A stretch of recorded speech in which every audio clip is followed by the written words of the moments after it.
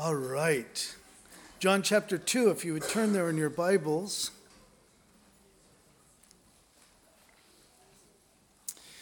After the first service, it was a blessing because I had two different folks from the first service talk to me about open doors in the lives of their loved ones. You know, sometimes as Christians, it can be very, very discouraging when you share the gospel and you kind of hit a brick wall. They're not interested, you know. But I talked to a brother after the first service, and he was so excited. He was just sharing how the Word of God has just really come alive for him. And he was sharing about an opportunity, you know, that the Lord has just given him with one of his family members, relative. And, you know, I'll tell you, we need to hear stuff like that. Because too often, it's like our faith is just kind of this dull thing. We just kind of come in and, you know, church is like the highlight of our walk with Jesus. And it shouldn't be. It really shouldn't. Another lady was sharing with me. I saw her and her husband coming out of, on their way out of Home Depot. And I'm in there a few times a week just picking up things. And so we're kind of in the little entrance there, and we're talking, and her husband, I haven't seen him here for a while, and his breathing was really labored, and I said, boy, you don't sound good, you know, and so they were kind of sharing a little bit, and so I said, well, let's just pray, you know, so I prayed for him, and they went on their way, but his wife today said, you know, Pastor Dan, first of all, she said, thank you, that was the Lord, you know, I mean, to kind of run into you and all this and everything. And she said that she had been sharing the gospel with a relative of hers, and very resistant, standoffish. But then she had made the comment after we saw each other in the store, and she said, yeah, we saw our pastor, and he prayed, you know, for us right there in Home Depot. And the relative's response was, that's how it should be. And so, you know, any little bit, these open doors, people, and here's the thing, because if this is the extent of our Christianity coming to church, most people are going to opt out. I mean, it's like boring, you know. But if this is really the time when God's people come together, we study his word and worship corporately together, but then we go out and we're doing the things that the Lord has called us to do, that's when Christianity is lived the way it's meant to be lived. And that's when the excitement of Christianity is experienced. We come back. So gatherings like this, we're able to share stories, you know, or could you please pray for me? This situation is happening and everything. I think sometimes there's so much, you know, it's like the negative news all the time, you know, and it's good to come together as God's people and to remind each other about the good news we have in Christ. So let me read our text and then we'll get into it. Beginning in verse 13 of chapter 2, it says, now the Passover of the Jews was at hand, and Jesus went up to Jerusalem. And he found in the temple those who sold oxen and sheep and doves and money changers doing business.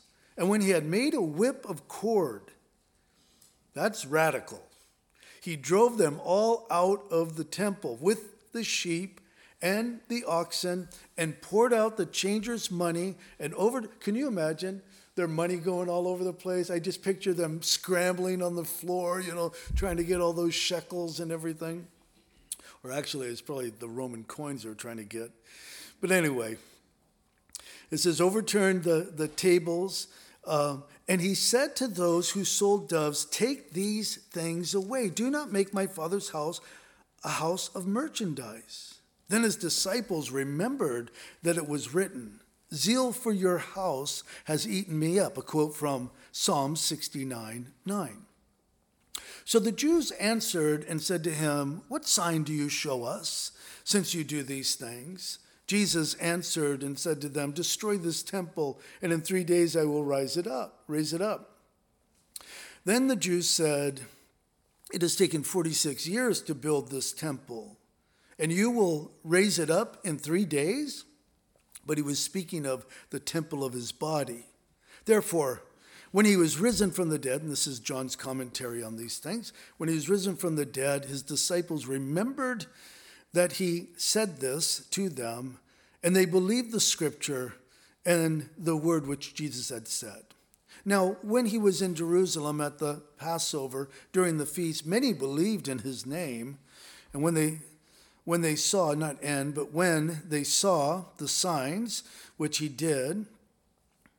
But Jesus did not commit himself to them, because he knew all men and had no need that anyone should testify of man, for he knew what was in man. So, Father, we pray that you'd please teach us, that you'd please give us life application, truths that we can apply to our lives today, Lord, as your followers. Thank you for your word. We pray this in Jesus' name. Amen. Guys, John tells his readers that it was Passover. Passover, of course, was the time, still is the time, that the Jewish people, Hebrew people, remember the exodus of their people from the land of Egypt. They had gone into Egypt. Remember, there was a famine in the land. They go into the land of Egypt. There's 70 members in all, good-sized family. When they leave, 400 plus years later, there's 1 million or two more, and so, of course, you read the Exodus account and we know what transpired there. But they ate that meal in haste before the Exodus, and they took the blood of the little lamb and they sprinkled it on the door, and it really kind of gives the image of a cross there. And if the blood was sprinkled on the doorpost and the mantle, then the angel of death, as he goes through the land of Egypt, striking the firstborn of all of Egypt, he would pass over them. So that's where you get the word Passover. So it was Passover. And Jesus goes up to Passover. Why would he do that? Well, because every Hebrew had to go to Passover for at least 3 of the festivals. And the 3 festivals were the Feast of Passover, the Feast of Pentecost, and the Feast of Tabernacles. And the feast, we know, the Feast of Passover was held on the 14th day of Nisan. And so it's a little confusing from our perspective, because we don't, we have a set calendar. They use the moon, so it would fall into the time frame of March or April. So around this time frame, that we're in right now. So they go up there, and Jesus goes into the temple, and it doesn't mean that he went into the sanctuary. You guys know, I always point this out because as Christians, we think of, you come to Calvary Chapel and I go into the church. This is the church. In one sense, maybe to help us understand this, maybe to look at, you come to Calvary Chapel, Oak Harbor, and as you pull up, you're in the church as you're in the parking lot. And then you come through the courtyard. Maybe you have children, so you're going to come through the courtyard. You're in the courtyard of the church, but you're in the church of Calvary Chapel, Oak Harbor. That's kind of like it was for them. There was a sanctuary, and of course, none of the people were allowed in the sanctuary at any time whatsoever. Only the priests would go in there. But then there were the courts, and you would have the court of the Gentiles, which was really the furthest court out. Then you'd have the court of the women, and you'd have the court of the, certain age groups, and you'd have these different courts. And so Jesus, he makes his way into Jerusalem, and I was kind of trying to paint a picture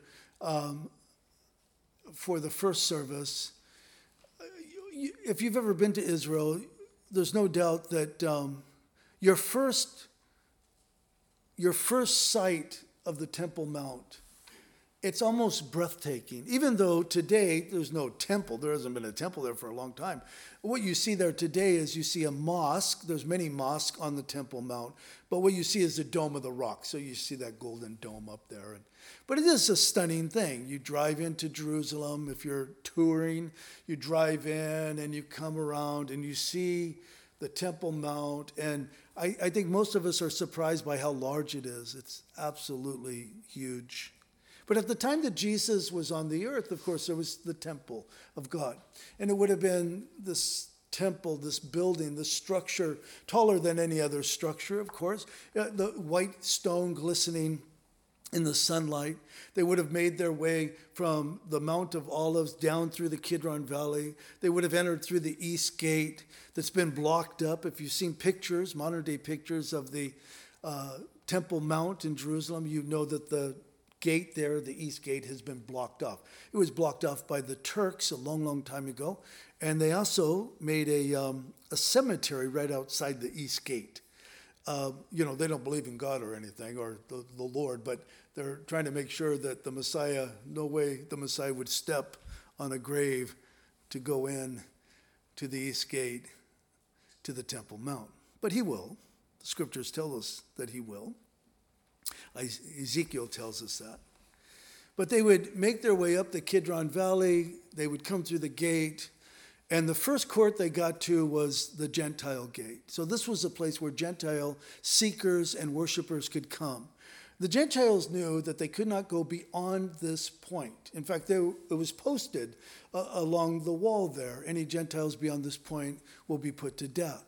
So this was a very serious thing. So this was their spot. They had their own spot, the Gentile court there. And this is where all of these things that we're reading about, that we're seeing in our text, were set up. All of the livestock were set up there. The money changers' tables that were set up in the court of the Gentiles.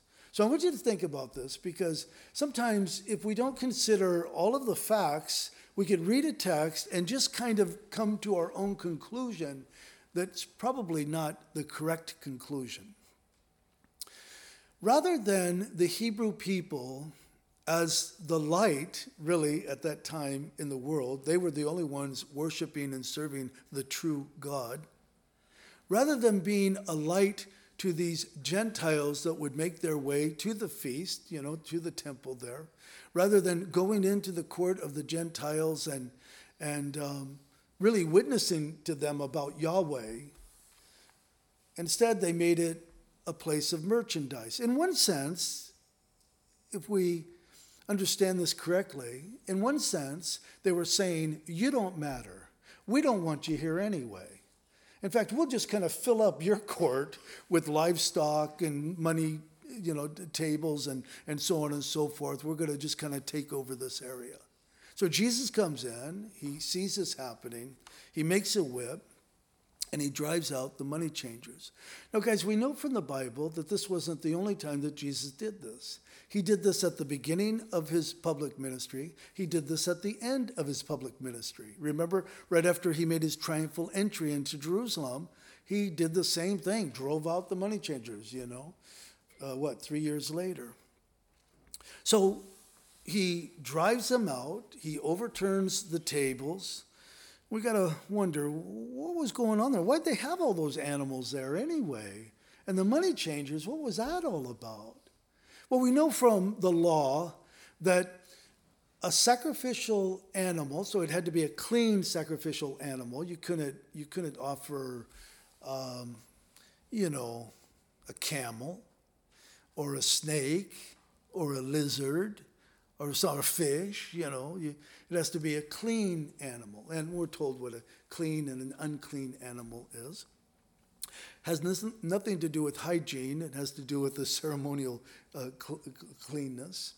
That the animals were there for sacrifice. So if you had pilgrims coming, maybe you live way up in the Galilee and you make your way to Jerusalem for Passover, and maybe you didn't do your due diligence. Remember, every Hebrew family was to have a little lamb that was a year old. They were to bring their lamb. That lamb was to be raised in their home, almost like a pet, and then they bring it. So it was something that the whole family would be able to identify with, The kids would play with the little lamb and feed the little lamb, understanding that one day this little lamb is going to be offered to the Lord as a remembrance of what the Lord did long ago to their forefathers in the land of Egypt. And so we understand why the animals were there. The money changers, what was that all about? Well, every Hebrew male that was 20 years of age had to pay a temple tax. So he would have to pay about a half a shekel of temple tax.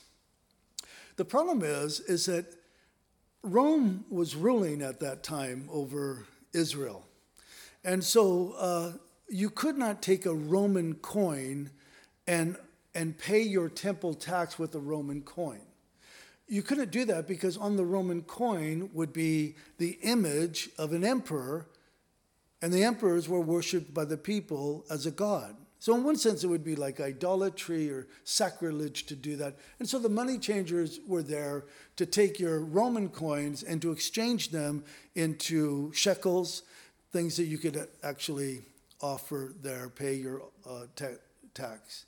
So you can imagine, maybe people would show up. Maybe they did their due diligence and they've come and they've got their little lamb in tow and they show up there. And because they've made this such a den of robbers, in fact, that's what Jesus called it at his second cleansing, a den of robbers, quoting Jeremiah, the prophet, that maybe you show up with your little lamb and the inspector comes over, I don't know, maybe he has a little piece of charcoal hidden in his hand, and he just kind of rubs it on the back end of that little lamb, and then points out, boy, I'm sorry, you probably didn't notice this when you left your home all the way up in Galilee, but this lamb is blemished. You can't offer this lamb.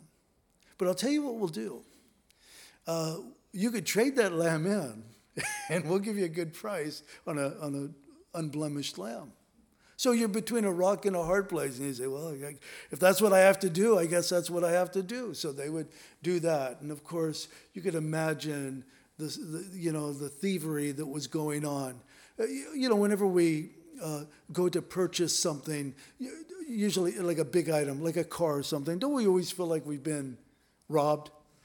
when we're leaving, even when we think we got a great deal, and then you kind of look over the fine print and you go, oh gosh, yeah, I guess it wasn't that great of a deal, But the money changers, I can imagine them saying, listen, we'll change your money, so you need money to put into the offering. This is the exchange rate.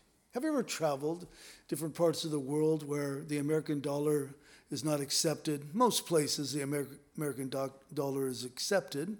That's coming to an end, by the way. That ties into Bible prophecy.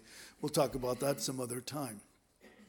But usually you exchange your money. I remember years ago, right after communism fell, I went to Bulgaria, communist country. They were still removing Lenin and, the communist leaders.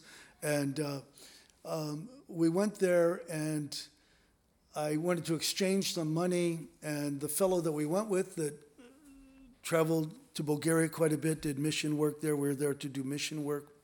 He said, just exchange like $50, 50 American dollars. I said, $50? I mean, we're going to be here 2 weeks. And he goes, I think it'll be fine. So gave the money exchange to $50, and they gave me a stack like this of like Monopoly money. I mean, it was like the size of Monopoly money. It looked like it was printed on Monopoly paper. I mean, it was just, But you could imagine how they would have upped the price, So people were getting ripped off. And you know what? Jesus doesn't like it when his people are getting ripped off. He doesn't like it when his people are being taken advantage of. I think of the charlatans that have infiltrated the church in many places. These men who are living high off the hog, man, they're living a life of prosperity. They are living like movie stars, They're known for their, $5,000 tennis shoes or their Bentley car, or, they've got a, 1,600 or 1,000, not 100, 16,000 square foot home here, and then they have a home here, and they have a home here. And you're looking at these people and say, these are ministers? You know what a minister is, don't you? A minister is a servant. These are servants? Servants of God? And I'll tell you, God doesn't like it when his people are ripped off. Many people today are ripped off in many churches because they're told a lie. The lie is, if you want, and it's all based upon greed, because they know that the human nature wants more and more and more. The human nature is wicked. The human heart is wicked. And the human nature just wants more of whatever they could get. Even the redeemed human nature, if they're not careful. And so they play off of that, You sow money into my ministry, and you'll get 100-fold back, And so often people are giving their last $10 to some minister that could care less. He's not praying a prayer for you. He's not doing anything for you. He's just simply ripping off God's people. So Jesus comes in. He sees all this. He's angry. He drives them all out. In fact, guys, in Malachi chapter 3, Malachi prophesied about this happening. In Malachi chapter 3, the first 3 verses says, "The Lord whom you seek will suddenly come to his temple." Actually, I left a little bit off of that verse, so that's about midway in verse 1, I think. So it says, "Suddenly come to his temple, even the messenger of the covenant," this is speaking of Jesus, "in whom you delight. Behold, he is coming, says the Lord of hosts. But who can endure the day of his coming? And who can stand when he appears? For he is like a refiner's fire and like a launderer's soap. He will sit as a refiner and a purifier of silver. He will purify the sons of Levi, or the priest, and purge them as gold and silver, that they may offer to the Lord an offering in righteousness." So Malachi prophesies about it. Jesus fulfills the prophecy. It would have been a radical thing, and it was a radical thing, and of course, it disturbed the people. So the authorities come forward, and they say, give us a sign, You're doing this. By what authority are you doing this? Who do you think you are? I don't know what was behind their thinking, but they asked for a sign. What sign do you show us since you do these things? And so Jesus, as if driving them out, fulfilling Malachi's prophecy, if that wasn't a good enough sign, he gives them another sign. And so the sign that he gives them is, destroy this temple, and in 3 days I will raise it up. Now, guys, I want you to remember that this was the thing. Can we turn down the heat a little bit? I know you're comfortable, but some are getting too comfortable. So I only have you for a few minutes here, and I'm going to keep you alive one way or another. Where was I? I got distracted there. Oh, destroy this temple, and in 3 days I will rise it up. Now, guys, it's very important that when we read the Bible that we carefully read the Bible. Because remember, this was the thing that really, I need to be careful how I phrase this. They wanted to kill him, the religious leaders. We see this early on in Jesus' ministry. They didn't like the things he was saying. They wanted to kill him. They were just looking for an opportune time. We see toward the end of the gospel accounts that they bring in false witnesses, but their testimonies, they don't line up. One says this, another says that. And so they had to throw those things out because you need some trustworthy witnesses. Finally, the thing that stuck was this. He said, I will destroy this temple, and in 3 days I will raise it up. But did he say that? No. He said, destroy this temple. He didn't say, I will destroy this temple. He said, destroy this temple, and on the 3rd day, I will rise it up. So there's the I. The I is, I will raise it up. He didn't say, I will destroy this temple. He simply said, just destroy this temple, and on the 3rd day, I will rise it up. Now, guys, remember that this is the only thing they had that they thought, well, this is it. This is what we've got. This is the accusations. I think we've gotten enough people to testify to the fact that he said this. Do you know that Jesus, even as he was hanging on the cross, in Matthew's account, we're told, let me read it. And those who passed by blasphemed him, wagging their heads and saying, "You who destroy the temple and build it in 3 days, save yourself. If you are the Son of God, come down from the cross." Jesus never said that. Now, John gives us a commentary on what Jesus was speaking about. Look at verse 21. But he was speaking of the temple of his body. Now, guys, it's important, again, as you're reading the Bible, it's important to read it. Jesus wasn't saying to them, "Come on, guys, I wasn't talking about this temple. I was talking about this temple." Jesus didn't say that. John, who's writing his gospel account long after Jesus went to the cross, Jesus was resurrected, Jesus ascended into heaven, long after the ascension of Christ, John is writing this, says this is what Jesus said, this was a sign that he gave them. But I want you to understand, he wasn't speaking of the temple, he was speaking of his body. And when he had been risen from the dead, then, John says, his own personal, then we remembered what he said. We remembered.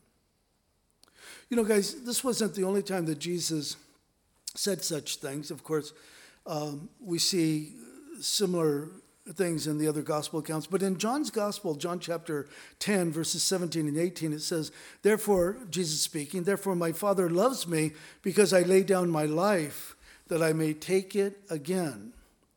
No one takes it from me, but I lay it down of myself.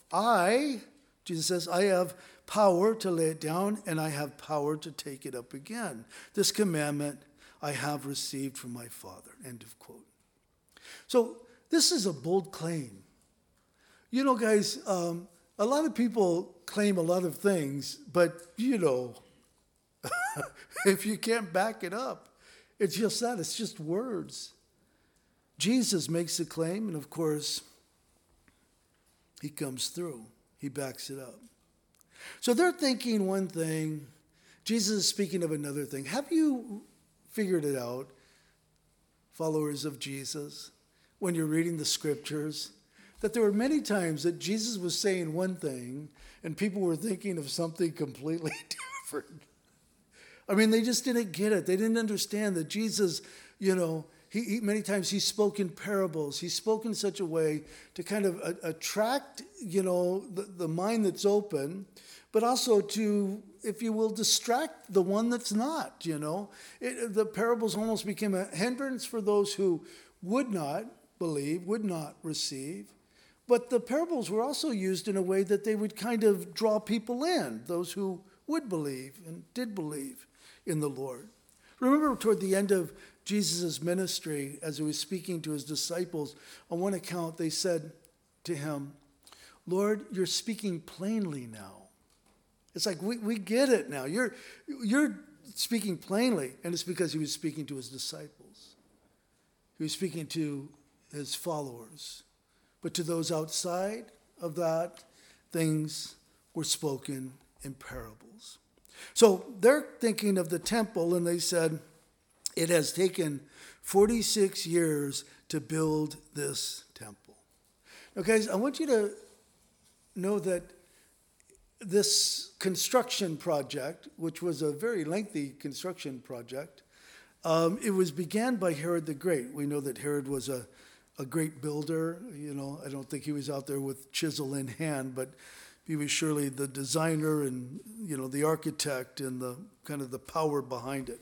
But he began not building the temple from the ground up, but actually restoring the temple that had been there. So the temple that was there even during the Babylonian captivity, remember the children of Israel came back to the temple and they began to make improvements and, fix things that were broken down or burnt down and that type of thing. So he was, if you will, remodeling the temple.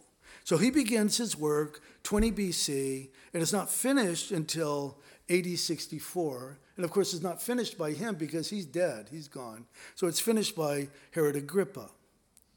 So the temple was not even completed when Jesus was saying these things. So I don't know what it looked like. I don't know if there was like scaffolding all around, and they're working on this. It's been, 40 plus years. The project, 44 years, or 46 years. The project's been going, and, it hasn't even been completed. In fact, this is what's so amazing about this, is that the temple was not completed until 34 years after Jesus was crucified, resurrected, and ascended. That's a long time. And then 6 years after it was completed, the Romans leveled it to the ground, just as Jesus said would happen. Remember what Jesus said? Not one stone shall be left upon another that shall not be thrown down. So here's another sign. I mean, Jesus is the one who told his disciples that this would be the case, not one stone. And today, if you go to Israel, as I mentioned earlier, no temple. Temple will be rebuilt in Jerusalem for the Jews. I mean, they're chomping at the bit. They're ready to do it. When they do it, it will happen very quickly. Let me tell you, it's not going to take 46 years or, plus. It may take probably not even 46 months. It'll probably be put up very, very quickly. But that's for another day. We know there has to be a temple in order for there to be the abomination that causes desolation. So, the Bible is so wonderful, guys. As you are a student of the Bible, as you're studying the scriptures, it's so exciting because the Word of God is always confirming itself. It's not contradicting itself. Sometimes we think that we've stumbled upon some contradiction that no one has ever seen before, And some people, they almost play the devil's advocate. They're always trying to find that one scripture that's going to prove the whole Bible to be false. Good luck. Well, here's the life application. The temple was destroyed long ago. The Hebrew people still exist. God has a purpose for the Hebrew people. After the church is removed in the rapture, God's focus will once again go back to Israel. The church has not replaced Israel. Israel is its own thing. The church is its own thing, entity, if you will. But the Hebrew people for 2,000 years have not had a means of redemption.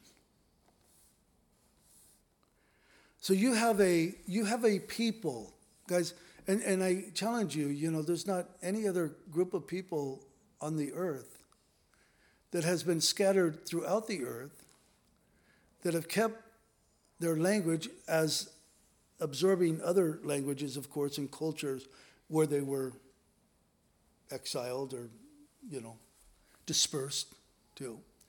They kept their heritage. They kept this understanding of who they are as a people. You think of even during the Holocaust, how horrible, how horrific that was.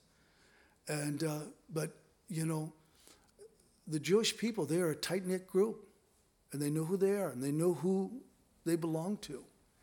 But they have had no means of atoning for their sins. Now remember, they've rejected Christ, the Lamb of God who takes away the sin of the world. He is our atonement. We don't depend upon sacrifices or anything like that. All of those sacrifices were just simply pointing to Jesus, who is the Lamb of God who takes away the sin of the world. But the Hebrew people, they've become like many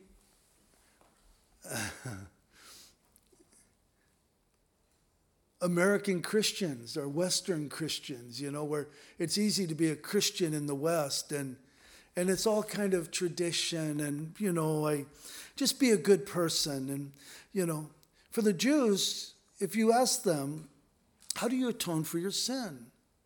You know what the scriptures say, your scriptures, the Jews' scriptures, that without the shedding of blood there is no remission of sins. How do you atone for that? There is no temple. There is no means. And they would say, it's our good works. No, we're good people. One day they're going to turn to Christ. They'll bow the knee. They'll confess with the tongue that Jesus is Lord. I could hardly wait for that. We should pray for the salvation of Hebrew people. One day, the Lord's focus will be completely on them. The point is, the temple has been gone for a long time. But on the day of Pentecost, something miraculous took place. On the day of Pentecost, you had 120 men and women who had followed Jesus. You think of that, guys, because when you read through the gospel accounts, what do we read? A word that we read over and over and over again. Multitudes, multitudes, multitudes, multitudes, multitudes. And then it's all said and done. Jesus goes to the cross, and we're not reading about multitudes any longer. We're reading about 120, about 120. So that's not very impressive, And they're waiting in the upper room. What are they waiting for? They're waiting for the promise of the Father. The promise of the Father is when the Holy Spirit would come upon them with that dunamis power to equip them, empower them to go out and to be witnesses for Christ. So 120, there they are waiting. It's the day of Pentecost. And the Holy Spirit comes upon them. And they begin to speak in other tongues. And the language that they're speaking, they had never been taught. They haven't learned the language. So that's a supernatural thing. But then you also have the supernatural thing happening with the hearers. So you have Jews that are gathered there from all over the place. You could read the list where they're from. All over, they're there in Jerusalem. And they hear them praising God in their own dialect. And it's just mind-blowing to them. And some mock. So Peter gets up and he sets them straight. And he takes them right back to the Word of God. Remember, guys, listen, if there's a practice, if there's something that Christians are doing that you do not have a biblical foundation, you are on shaky ground. Peter didn't just stand up and say, hey, guys, this is a new thing that's happening. Isn't it great? Hang on, man, this is going to be a fun ride. No, he says this is that which was spoken by the prophet Joel. He went back to a biblical foundation. He says, Joel prophesied about this. That's what's happening here. And the people, as Peter was preaching Christ to them, they were convicted in their hearts and they realized that was our Messiah. And we crucified him. Maybe some among them could say, we were shouting, crucify him, crucify him. I can't believe this. It says they were cut to the heart. So that's conviction. What must we do? Believe. Believe. Repent. Believe. Turn from your unbelief. Turn in belief to the Lord. And what are we told? Well, we're told that 3,000 souls were added to the church that day. The point is this. Paul is the apostle who never felt worthy to be an apostle. He calls himself as an apostle that was born out of, what's the phrase he used? Out of due season or whatever. He's Johnny come lately. He persecuted the church. Paul could never seem to get over the fact that he persecuted the church, that he put Christians to death. Until he met Jesus on the Damascus Road. I mean, this is something he just could not get over. Would you turn with me? Keep your hand there in John, but to 1 Corinthians chapter 6. So Paul, he comes along, he places his faith in the Lord. Isn't it amazing that we have 13 letters, epistles from Paul? We don't have that many from John or from Peter. We don't have any from Thomas. We don't have any from Bartholomew. We don't have. It's just amazing, how the Lord used Saul of Tarsus, But this is what Paul wrote in 1 Corinthians chapter 6, and we'll pick it up in verse 18. He says, now remember who he's writing to. He's writing to believers, okay? He says, flee sexual immorality. Every sin that a man does is outside the body. Note the emphasis upon the body. But he who commits sexual immorality sins against his own body. And then he says, or wrote, or do you not know that your body is a temple of the Holy Spirit who is in you, whom you have from God? Listen, whom you have from God, and you are not your own. For you were bought at a price. Therefore, glorify God in your body and in your spirit, which are God's. The temple's gone. But on the day of Pentecost, the Lord filled, living, breathing temples.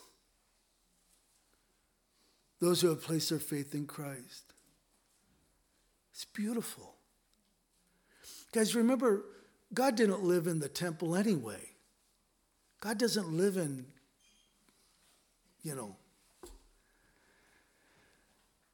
houses made by man, the hands of man. Everything was a foreshadow of Christ. Everything, absolutely everything, was a foreshadow of Christ. Everything was looking to Christ, looking ahead to Christ. Christ is the fulfillment of the law and the prophets. So we, according to Paul, we are, if you're a believer, we are the temple of the Holy Spirit. And I like the fact that he emphasizes we are not our own. We've been bought at a price. Now, guys, listen, it's really important that you know your Bible, because there are other groups that use biblical terminology, and if you are not paying attention, you'll just think that they're talking about the same thing you're talking about. Like the New Age movement. It sounds like such a silly title, because the New Age movement is kind of like the emergent church. It's a term that no one uses any longer, but it best describes really their philosophy. But the New Age movement that comes in many different forms, they use terms like born again. You'll hear them speaking about born again. So if you're talking to someone and they say, yes, I was really born again, I was born spiritually. You need to ask questions nowadays. You need to, well, what does that mean? How did that happen? And if they don't bring Jesus up, then you know that they're talking about something else. They're speaking about some other experience. And of course, we've all heard the one about this is the temple. This is my temple. Got to take care of my temple. That's why I eat so well. That's why I work out. That's why I do yoga. Got to keep control of, take care of the temple. That's not what he's saying. It's so much deeper than that. It is the Spirit of the living God coming and taking up residence in the believer. It's amazing. Absolutely amazing. Jesus, he goes to the temple and it's cluttered and it's stinky and there's things there that shouldn't be there. And the fact of the matter is, even as Christians, our temple, if you will, gets cluttered with things that shouldn't be there. Stinky stuff. Stuff that needs to be driven out. But here's the deal. We don't have to wait for the Lord to make a whip and drive out the bad things from our life, because he's already done that. He set us free from the bondage of sin. But what we need is to be yielded to the Spirit of God. We need to be open to the conviction of the Holy Spirit, so that when the Holy Spirit, as you're reading the Word, as you're praying, the Holy Spirit begins to move upon your heart, and maybe he says to you, I really don't want you doing that. I don't want you going there. This is sin. That you're grieving me. However it may come, Many times it's just kind of the conviction that comes upon our own heart or our own minds. We are the temple of the Holy Spirit. We must be sensitive to the leading, to the conviction of the Holy Spirit. Now, the text goes on to say that there were many who believed in him, in verse 23, many who believed in him, so that's a positive thing. But that Jesus did not commit himself to them. That's interesting, isn't it? Sometimes, isn't it confusing, guys, that as you read the scriptures, you kind of think, okay, so Jesus came, he came as the Lamb of God to take away the sin of the world. Jesus wants people to believe in him, but you kind of get the impression when you read the gospel accounts that Jesus didn't, it was almost like he was pushing people away. I mean, obviously, Jesus could care less if people were offended by the things he was saying, because the things he was saying were truth, rather than he adjusting his message for those that might be easily offended. The adjustment had to happen on the side of the people.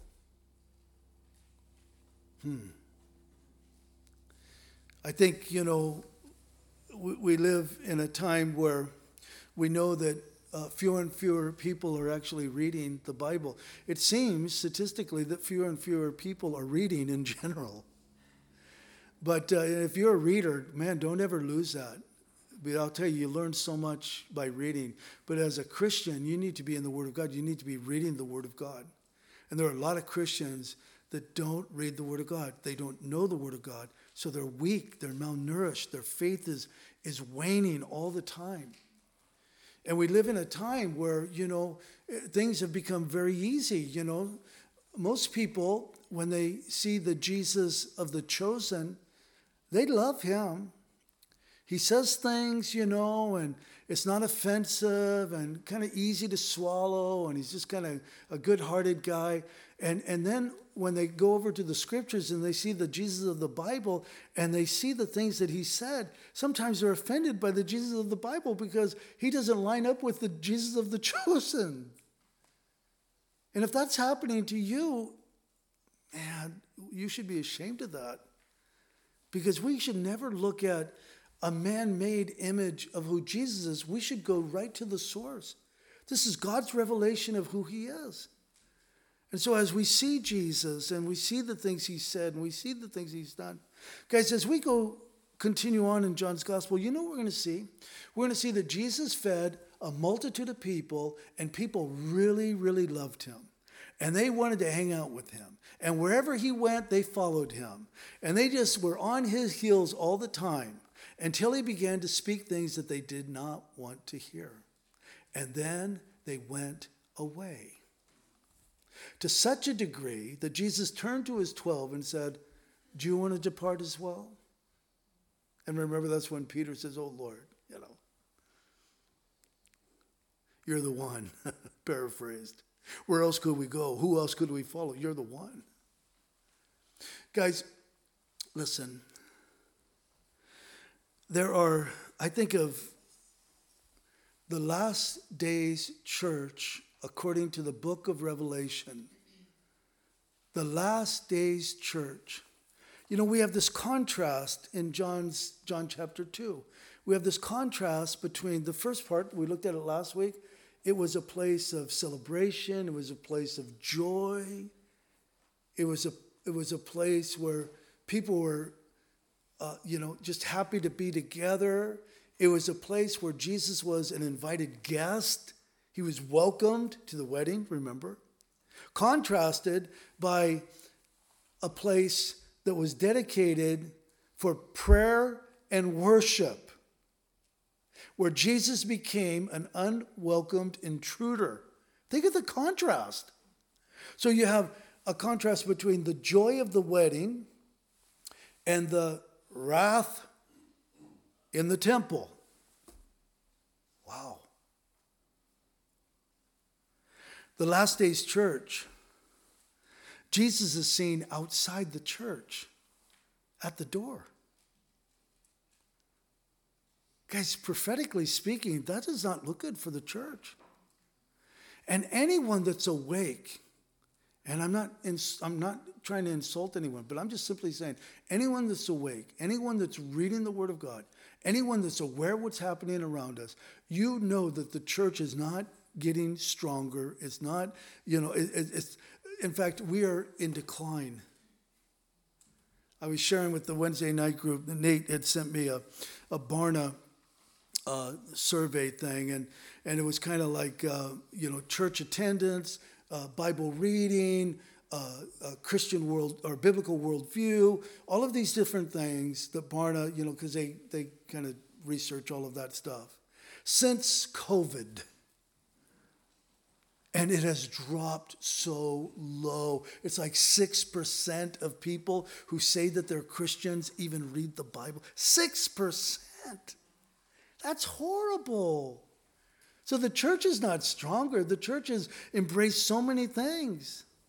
Can I tell you, as a pastor of a church, we'll have people and they'll say, boy, I love this church. Not everyone loves this church, obviously. But I love this church, or I like the teaching, until I touch on something that they don't want to hear.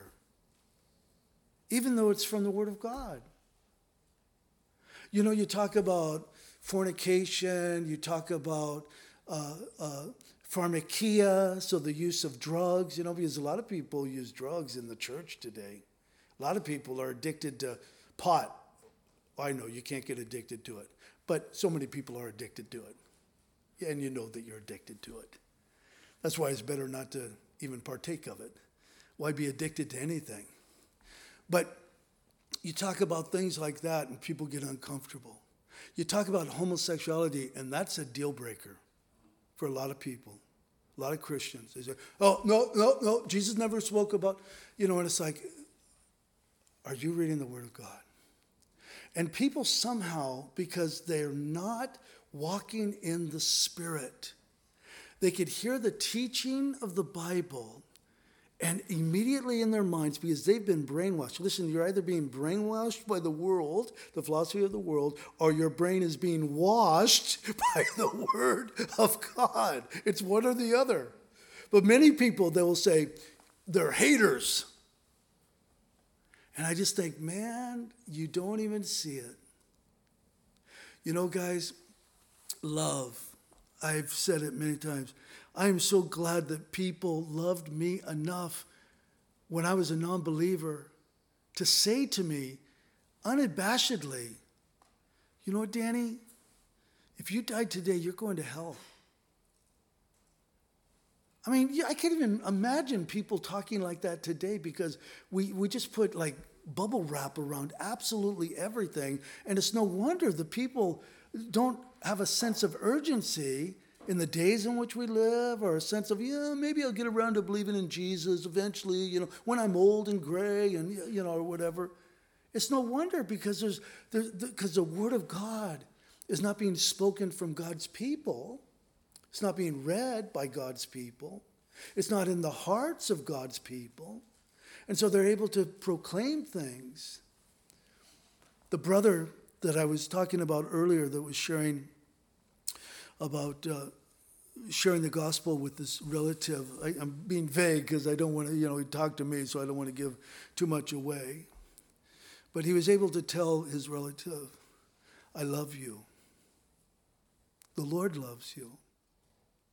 That's the truth of the matter. You love someone, you're honest with them. Anyone who lies, so weird. I'm out of time. I'm always out of time. But I remember when my grandfather was dying of cancer. This is mid-70s. Do you know what the family secret was? Well, it wasn't a secret. Everyone knew about it except for Grandpa. You're dying of cancer. Doesn't that seem bizarre? What? Don't talk about it. Don't talk about, you're just sick, Grandpa. You just, you'll pull through this. And I remember as a teenager thinking, this is the sickest thing I've ever seen in my life. That you're lying to somebody who's dying, who obviously knows that they're dying. Rather than, being honest. And guys, that's what we do really in Christianity. People are going to hell without Christ. But we kind of pretend like, no, you're not going to hell. It's okay. Really, it's all right. It's okay. It will all work. And you just are hoping that someone else will come along and do what we're afraid to do, and that is to be honest with them. and to tell them. We don't have to be rude. We shouldn't be rude when we talk to people about Jesus. We should be full of joy. But we should be serious. We should tell them. I think that's real love being manifested. So Jesus, he didn't give himself to men. He knew that, those that base their faith, if it's even faith, upon signs and wonders, that those things will soon go away. The interest will go away. Jesus always spoke to the heart of the issue. Thinking of this illustration, I know that I'm kind of reading into this. I'm taking liberty with this, but if we've become, according to Paul, the temple of the Spirit of God, the temple of God, we've become that. I'm thinking the Holy of Holies in this temple would have to be the heart. And the Lord he's never dealing with the superficial stuff. We deal with the superficial stuff. The Lord always deals with the heart. We want to say, you got to clean up your act, you got to do this, you got to stop doing this, you got to stop doing that. I mean, this is all part of coming to faith in Christ, but the Lord deals with the heart. Because when the Lord has our heart, then everything else changes. Guys, next week we'll see Jesus speaking to Nicodemus. And he doesn't speak to Nicodemus about religion. He speaks to Nicodemus about his heart issue. The chapter after that, we're going to see Jesus speaking to a Samaritan woman. So she is a half-breed. That's offensive, but that's how the Hebrews saw her. She's a woman who's been married and divorced many, many times, and she's presently living with a man. And Jesus speaks to her. Now, he speaks to her about her life, but he speaks to her, he emphasizes the water, speaking of the Spirit, speaking of the salvation that he has to offer. He's giving her hope. She's not leaving with head hanging, ashamed. She becomes a missionary to her village, the most unlikely missionary. So, you want the Lord to deal with the issues of your heart? Open your heart up to him. How do you open your heart up to him?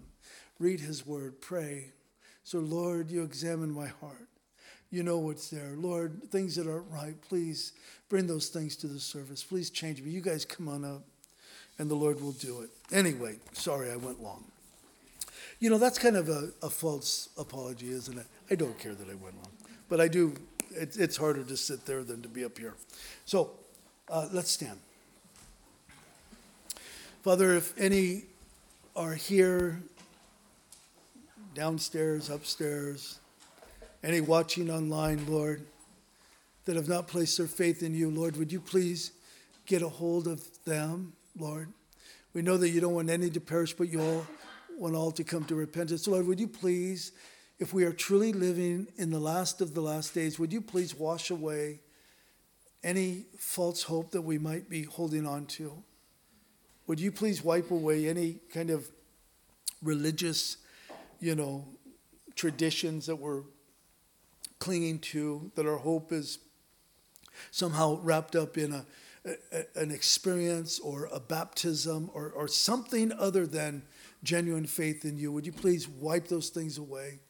And we pray, Lord Jesus, that we would examine ourselves as Paul tells us to do, to see if we're truly in the faith.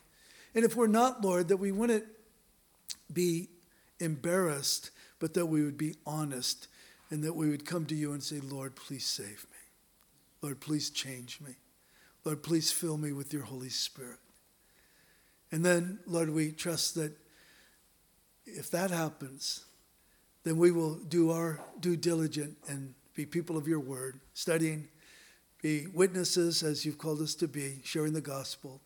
We'll be doing our part. And Christianity will become what you always intended it to be. A beautiful, wonderful, exciting adventure with ups and downs, with joy and sadness, with Jesus at the center always. In Jesus' name, amen.